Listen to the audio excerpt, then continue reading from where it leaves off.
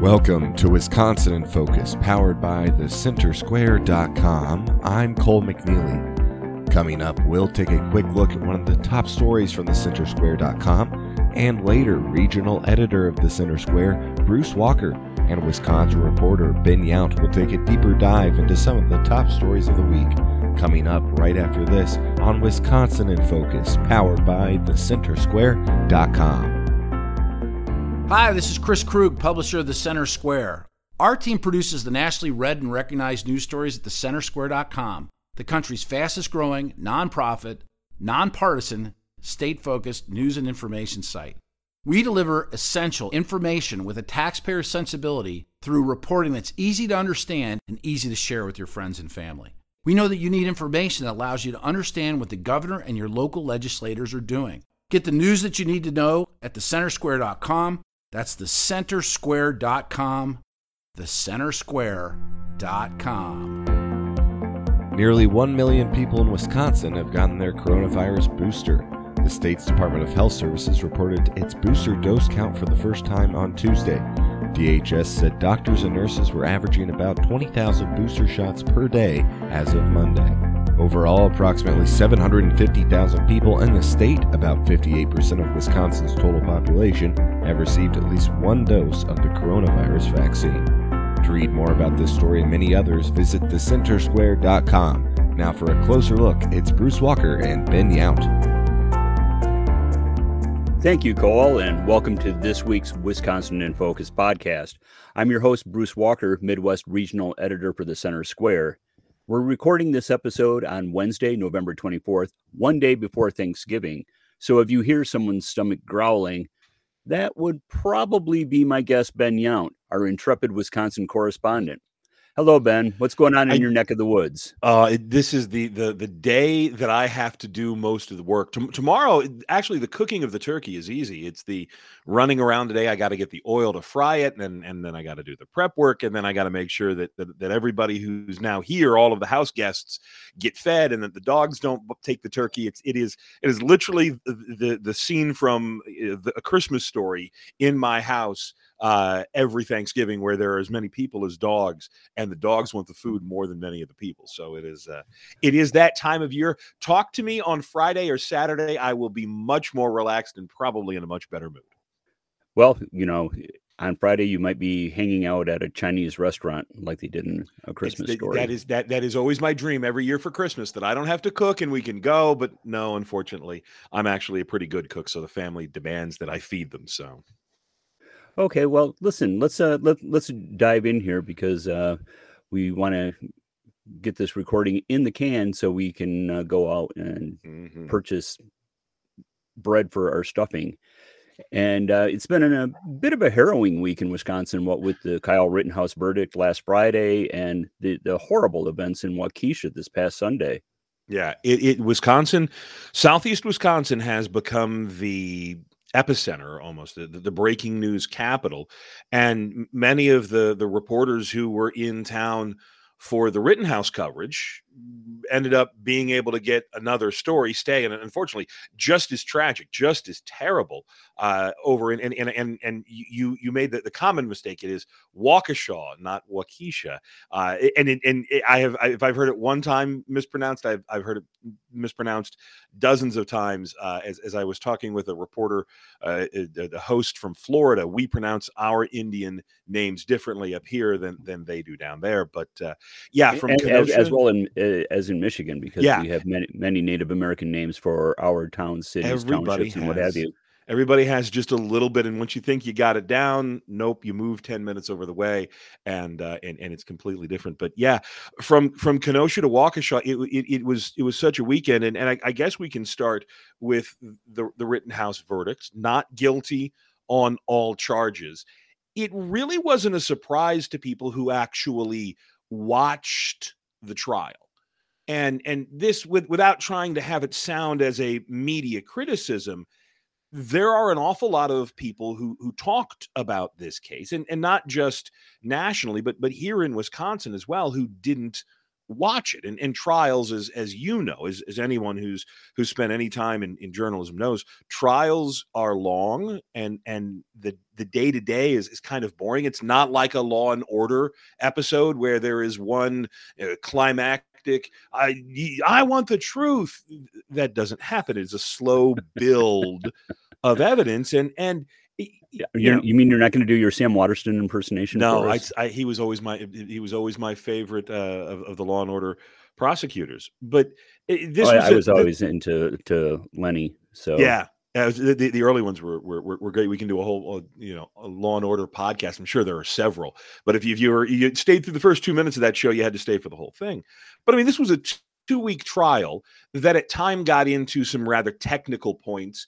Pixels and what do you see here, and it was difficult to follow if you weren't actually watching the trial. And so when the verdict came, people, even folks who were writing at left-leaning outlets or folks who had done some punditry appealing to the left, those who watched the trial and saw the evidence and saw the scattered approach of prosecutors, they weren't surprised by what they saw. They couldn't have been, because, again, the prosecution's own witnesses gave credence to Rittenhouse's self-defense story, particularly Gage Grosskreutz, the young man who had his bicep blown off. He said on the stand under direct questioning from prosecutors that Rittenhouse didn't fire until Rittenhouse saw that Grosskreutz had his own gun out and pointed it. So after we got the verdict, there was this, as there always are in these cases, moment of pause where no one quite knows what to do. No one knew quite what was going to happen. And because it was a Friday on the last day of the week before Thanksgiving, and because it was in the 30s in Kenosha, Wisconsin, as opposed to in the 80s in the summer, there was a pause to wait to see if there would be protests. And there weren't. There were a few scattered gatherings. There were some people who I would say are the professional protesters in Kenosha, and they did their thing, but there was no rioting, there was no looting, there was no anger. The 500 National Guard troops were not needed. Police had a plan to deal with any sort of trouble that popped up, and they didn't need to put that plan into action. Well, let me ask you a question, Ben. When you say that the 500 National Guardsmen were not needed, I mean, could it be possible that their very presence served as a detriment? It could be. It very well could be. It very well could be that this time Kenosha was prepared, that there was the show of force that there was not in those early days after Jacob Blake's shooting in August of last year. It cannot be understated. It really cannot be lost in the conversation that it was the riots in Kenosha that ended with the Rittenhouse shooting that were almost the zenith of that summer of protesting in 2020. That after Kenosha, we did not see more of the mass in the street turning into violence, turning into looting, turning into arson, turning into an out of control scene that we'd seen it in Minneapolis. There was that spat throughout the summer. George Floyd was in May or June of 2020. June. The Rittenhouse shooting was in August. So you saw June, July, and the beginning of August, where it wasn't uncommon for there to be large crowds in the streets across the country. And it wasn't uncommon for those crowds to grow angry, and that anger to turn to violence. It was in May in Madison where they looted up and down State Street, where they pulled the statues down. So by the time we get to August, the city of Kenosha was that peak. And you didn't see violence on that scale afterwards. And again, it can't be lost in the conversation that it was the violence that brought Kyle Rittenhouse to Kenosha, and it was the violence that ended with the Kyle Rittenhouse shooting. And so the sort of standby to watch for violence after the Rittenhouse verdict was one of the central focus points. But yeah, Southeast Wisconsin made it through without any of the trouble that they saw in the summer of 2020, but only to run into all sorts of trouble on Sunday in Waukesha. And for anybody who's trying to sort of piece the map together, Waukesha is almost 2 hours away from Kenosha. Kenosha is right on the banks, right on the shoreline of Lake Michigan, about maybe 45 minutes, an hour south of Wisconsin, of Milwaukee, maybe not even that far. Waukesha is about 45 minutes on the other side of Milwaukee to the west. You can get there by taking Interstate 94. It connects both communities, but they were, for all intents and purposes, this weekend worlds apart. Okay, well, I want to broach this very delicately.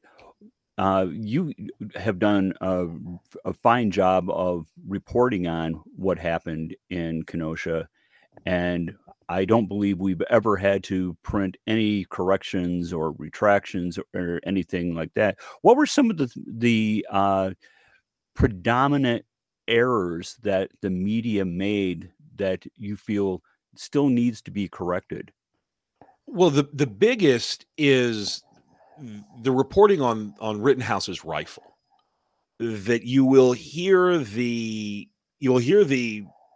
line that Kyle Rittenhouse crossed state lines as if it is a big deal to go from Wisconsin to Illinois. And there are maps out there. Antioch, Illinois, which is where Rittenhouse is from, is literally just across the border from southern Wisconsin. I think it's maybe a 20-minute drive from his house in Antioch to Kenosha. So Kenosha would be probably the bigger community. If you want to go to a restaurant, or Rittenhouse had a job as a lifeguard, that he would be in Kenosha. That's where it would be, in Kenosha.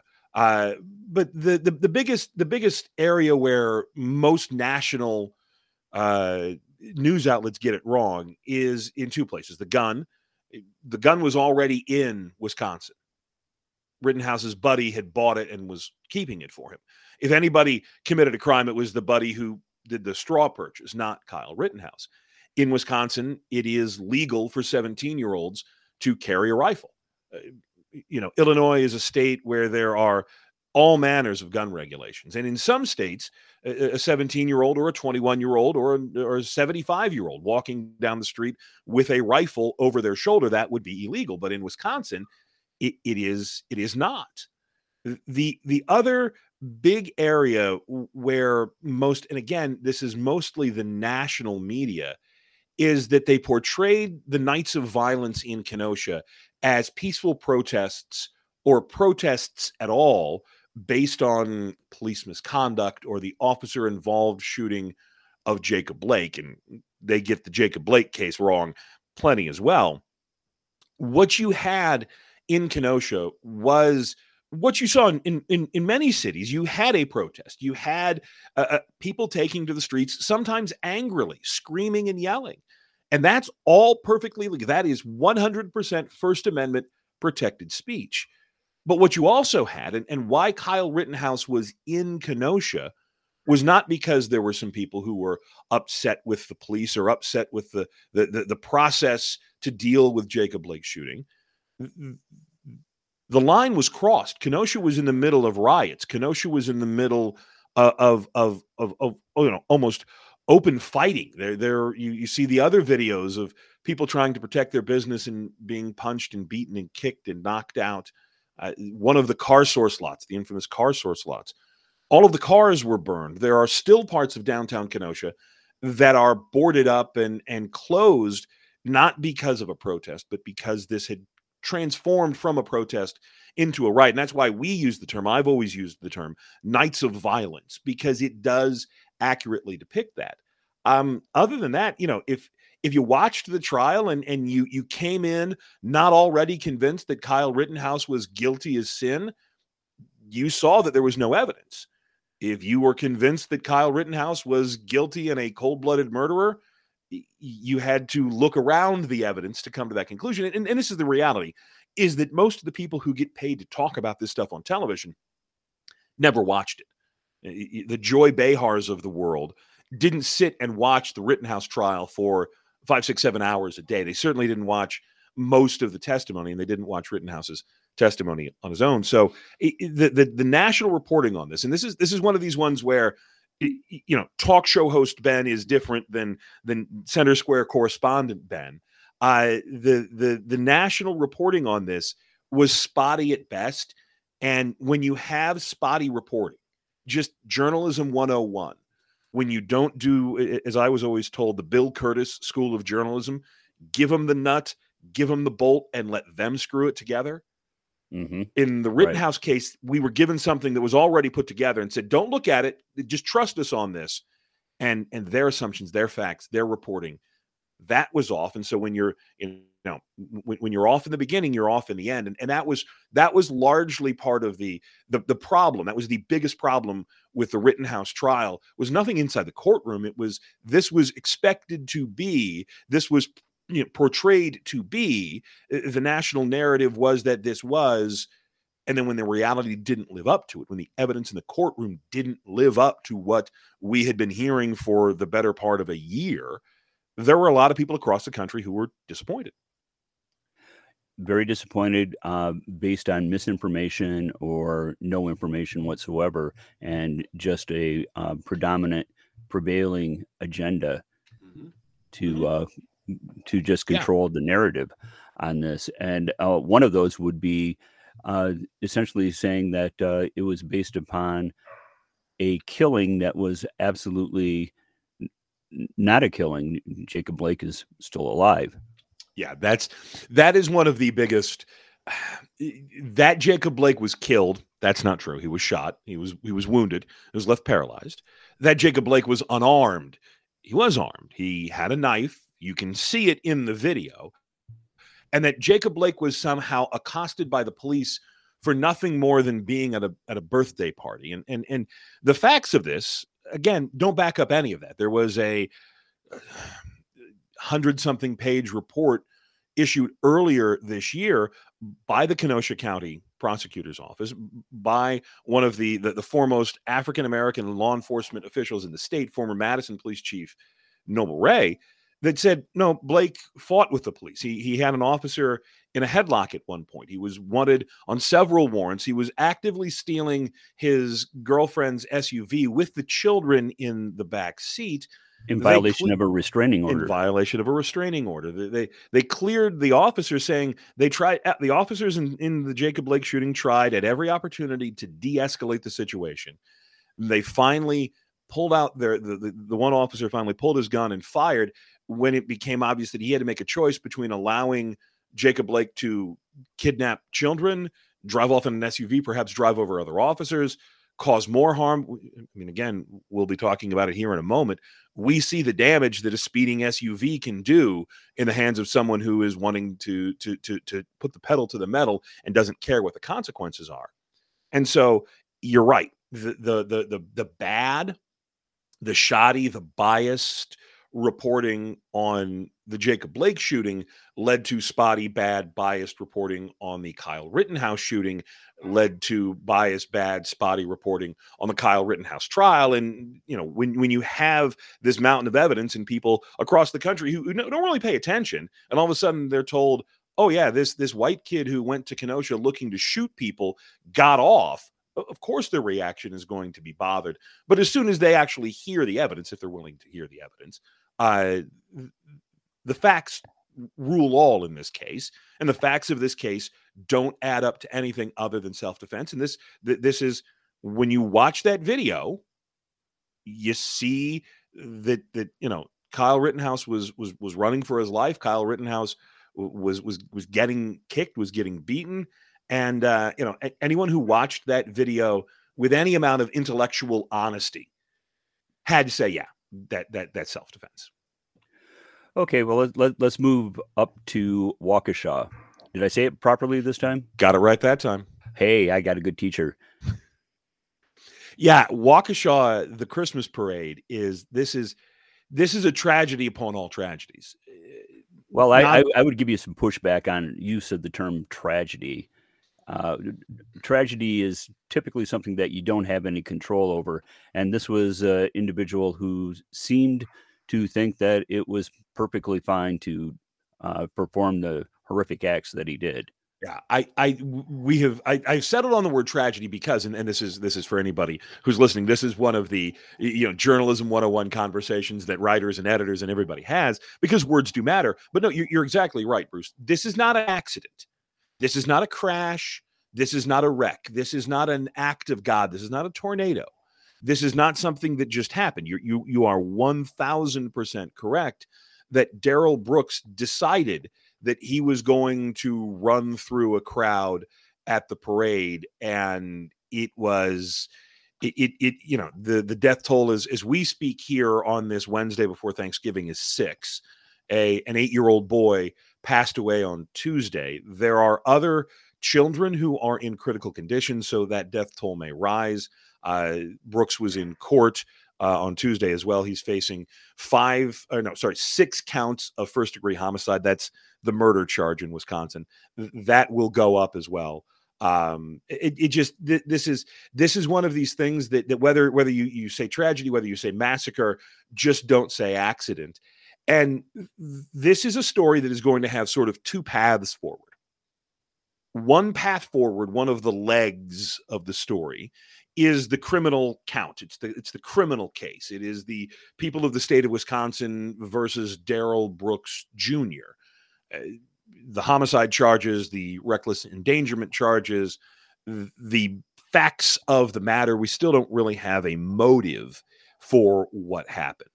The other leg that we will probably focus more on going forward at the Center Square is the reaction to this. We have a story that we put up here on this Wednesday. State Rep Cindy Duckow from Delafield is reintroducing her plan to change the bail laws in the state. And we wrote about this, if not earlier this year, then late last year, that the Wisconsin Constitution does 2 things that many other states don't. One, the Wisconsin Constitution requires judges offer bail to everyone. Every suspect, no matter the crime in the state of Wisconsin, is eligible for bail. Now, they don't have to get it. Obviously, there are some cases where either the bail can be set at such a high level that no one gets out, or someone can be ordered held without bail or bond. But the Wisconsin Constitution requires that everybody is eligible. And the Wisconsin Constitution says that judges cannot take into account the violence of the suspect or the violence of the act. This is an idea towards leniency, towards giving second chances. And judges across the state sort of throw up their hands and say, we would like to keep more people behind bars. We would like to keep more suspects in jail until their trial. But the Constitution and Duckow essentially says, look, if this is not the case, if a man who got out on bail, $1,000 bail just days before this attack in Waukesha, if this is not the case that wakes people up to the idea that they're not keeping enough people, dangerous criminals behind bars in Wisconsin, then she doesn't know what it is. This will receive some pushback.